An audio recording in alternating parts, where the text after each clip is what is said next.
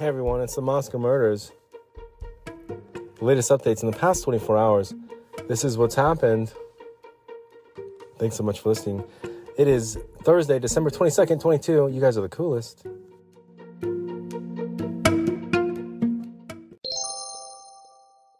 Hey everyone, I'm your host Bling. It is Thursday, December 22nd, 2022. Here is an update on the Moscow murders in Moscow, Idaho. The 4 students that were slain in their sleep, November 13th.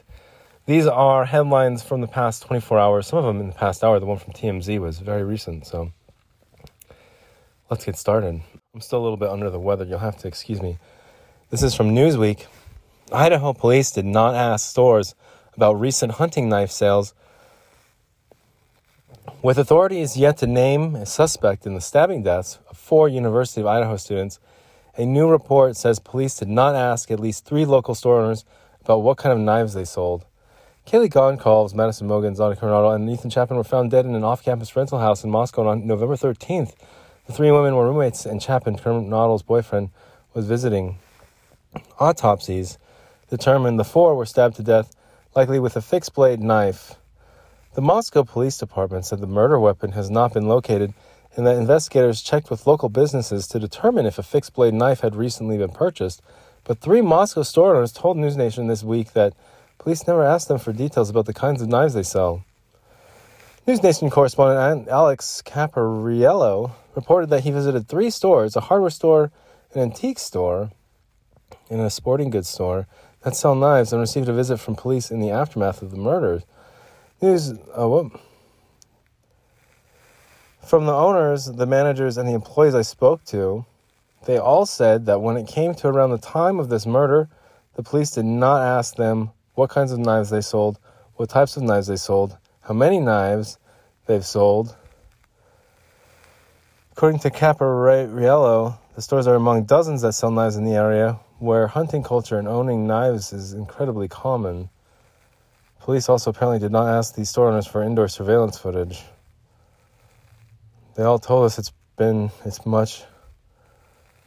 pretty much been exterior footage only. They couldn't recollect being asked about interior footage. Moscow Police Department has been contacted for comment. It comes as Moscow Police Chief James Fry hit back after the department's capability to solve the murders was questioned by a lawyer representing the Goncalves family. Kaylee was definitely a targeted individual. There have been numerous questions about leadership in this investigation. Let me be clear. This is the Moscow Police Department's investigation. I am the chief of police. The decisions are mine and mine alone. Okay. Well, thanks. Okay, the horse you rode in on.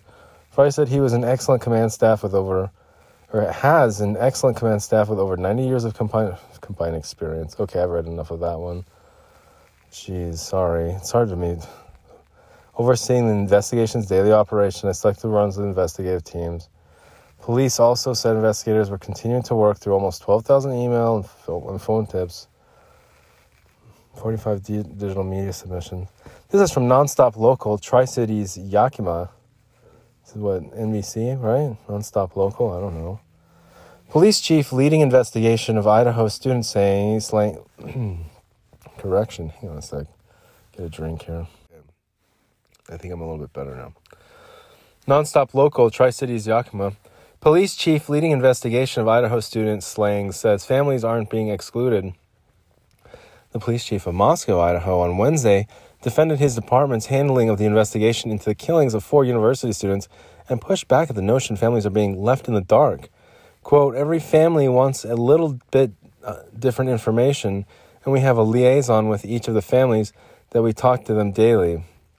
Moscow Police Chief James Fry said, adding that the local prosecutor's office also has a liaison who is in regular contact with victims' families. We pass on as much information as we can to them. As I stated, there's information that we've held back, and we know that frustrates them, Fry said, of the families, but we ask them to be patient, we ask them to trust us, and that we're going to continue to move through this until we have a completion. In the case, every family wants a little bit, okay. Well, the Goncalves family has been vocal about what they this is the same article, Nonstop Local, Tri-Cities Yakima. A spokesperson for the Idaho State Police said a family liaison had been assigned, since the beginning. The Goncalves family has been vocal about what they perceive as poor communication during the investigation. Shannon Gray, a lawyer for the Goncalves family, also said that while Moscow police officials sends an email to them once a day, information has fallen through the cracks. Christy Goncalves, Kaylee's mother, told NBC Today's show last week that authorities never notified her first before they asked the public for tips about a white Hyundai Elantra. Hold on, I have to cough. Sorry. Very sick now. Freaking Omicron part 1 million. But Gray told Today that he was not sure Moscow police are capable of handling a quadruple homicide. I would agree with that. And if that's the case, they should turn the investigation over to someone who is more versed in handling these types of matters. I would also agree. Fry told NBC News on Wednesday that his department can handle the investigation. I don't know, man. I don't know, Fry. Trust is earned. Yeah, trust is earned. Yeah. I don't know what to tell you guys. That's the Moscow police for you. That's Moscow Police Chief Fry for you. He's trying to run a tight ship, maybe too tight of a ship, where he can't admit fault or be guilty of anything. So, anything but being perfect. No, that doesn't sit well. I'm wearing my ski jacket too. Yeah, I'm wearing my ski jacket. I can try and get through some more. Short episode, I guess. Hang on. New York Post, University of Idaho beefs up security, offers self-defense classes as students' murder remains unsolved. What else could they do? The police are in on it. University of Idaho police are probably corrupt, so like University of Utah. So yeah, let's teach them how to defend themselves. Teach a man to fish. Catch a man a fish. Feed him for a day. Teach a fish to man. Have fish turn into man. University of Idaho is ramping up security as the mystery murder of 4 students remains on the loose, while also offering free training in self-defense and stalking awareness. Where's it at? Where's my drink?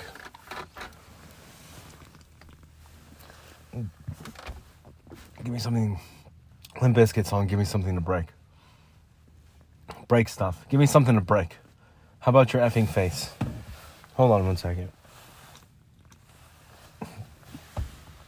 Yeah, happy Christmas, UK. Can I just read that one more time? Sorry. I sometimes don't read these articles. I kind of gloss over them. But I don't get all the way through them. And sometimes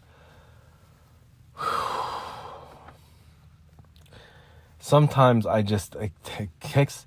There was Perla, the Peruvian in Spain, who won El Gordo lottery. I was like, wow, this is amazing. A Peruvian, yeah. And now it's like, I'm reading about the University of Idaho. It's like, it doesn't matter what the cops do now. It's like, yeah, University of Idaho can actually give their students self-defense classes. Okay, here's some mace. Here's a free thing of mace, everyone. Don't spray it. It's incredibly painful. But just keep it on your keychain. Keep it in your car. This is how a knife works. You don't want to get your fingers caught in anything. This is a small pocket knife. Depending on the laws, you can get it out the front. Just automatic.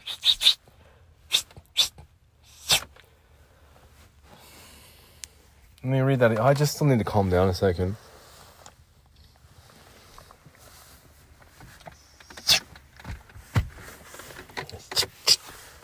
And the squeaky ass thing.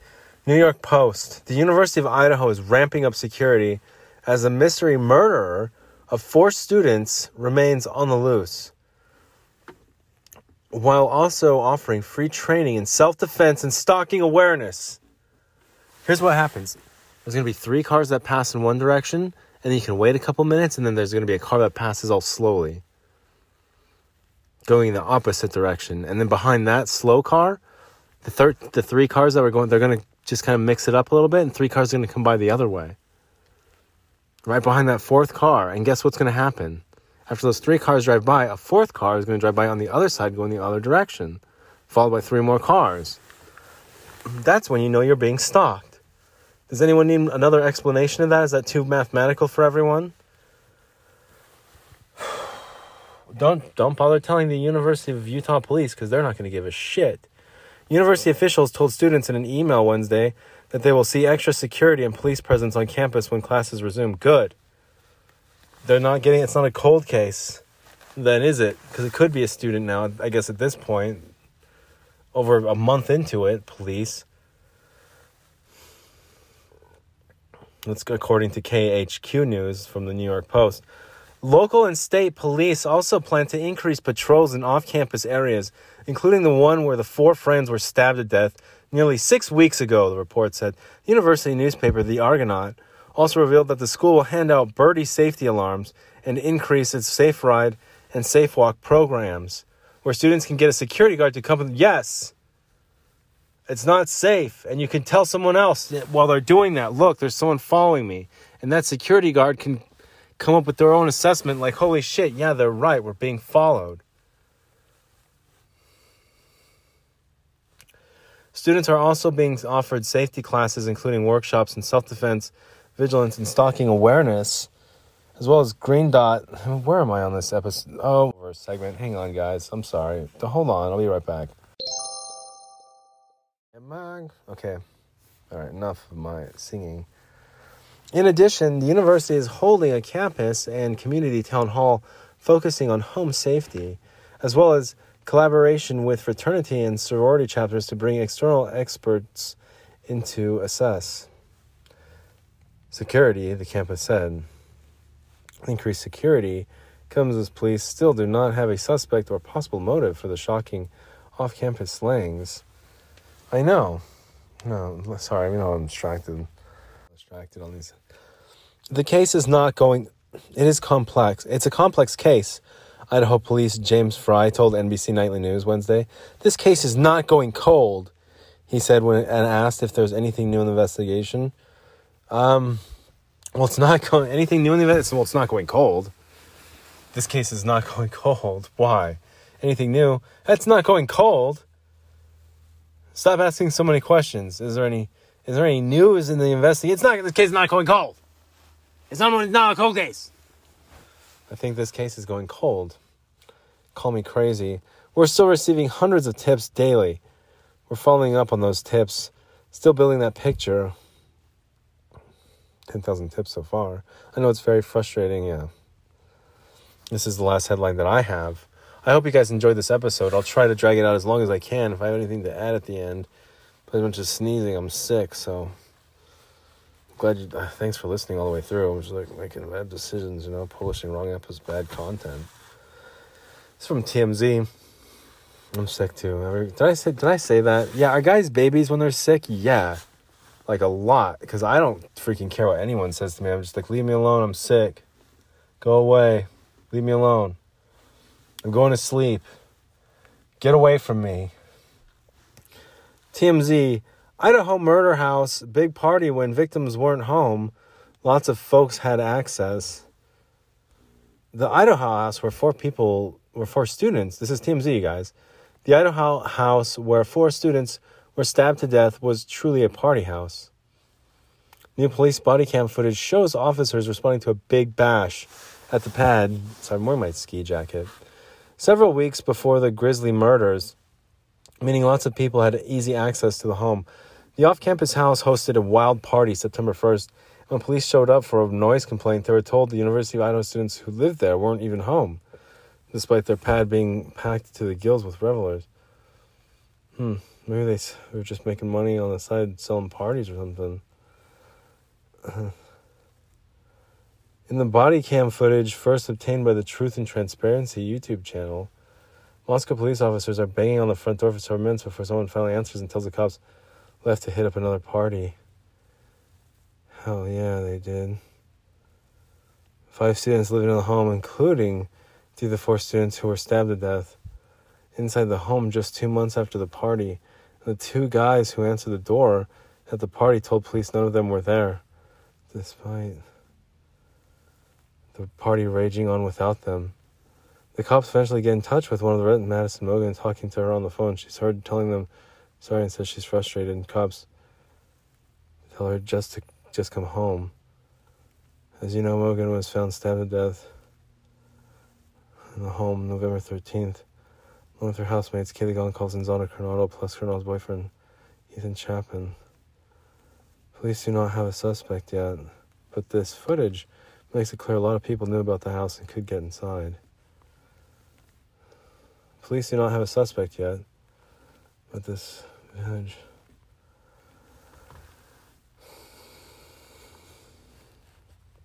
I don't know, what do you guys think happened over there on that fateful night on November 13th? That cold night on November 13th.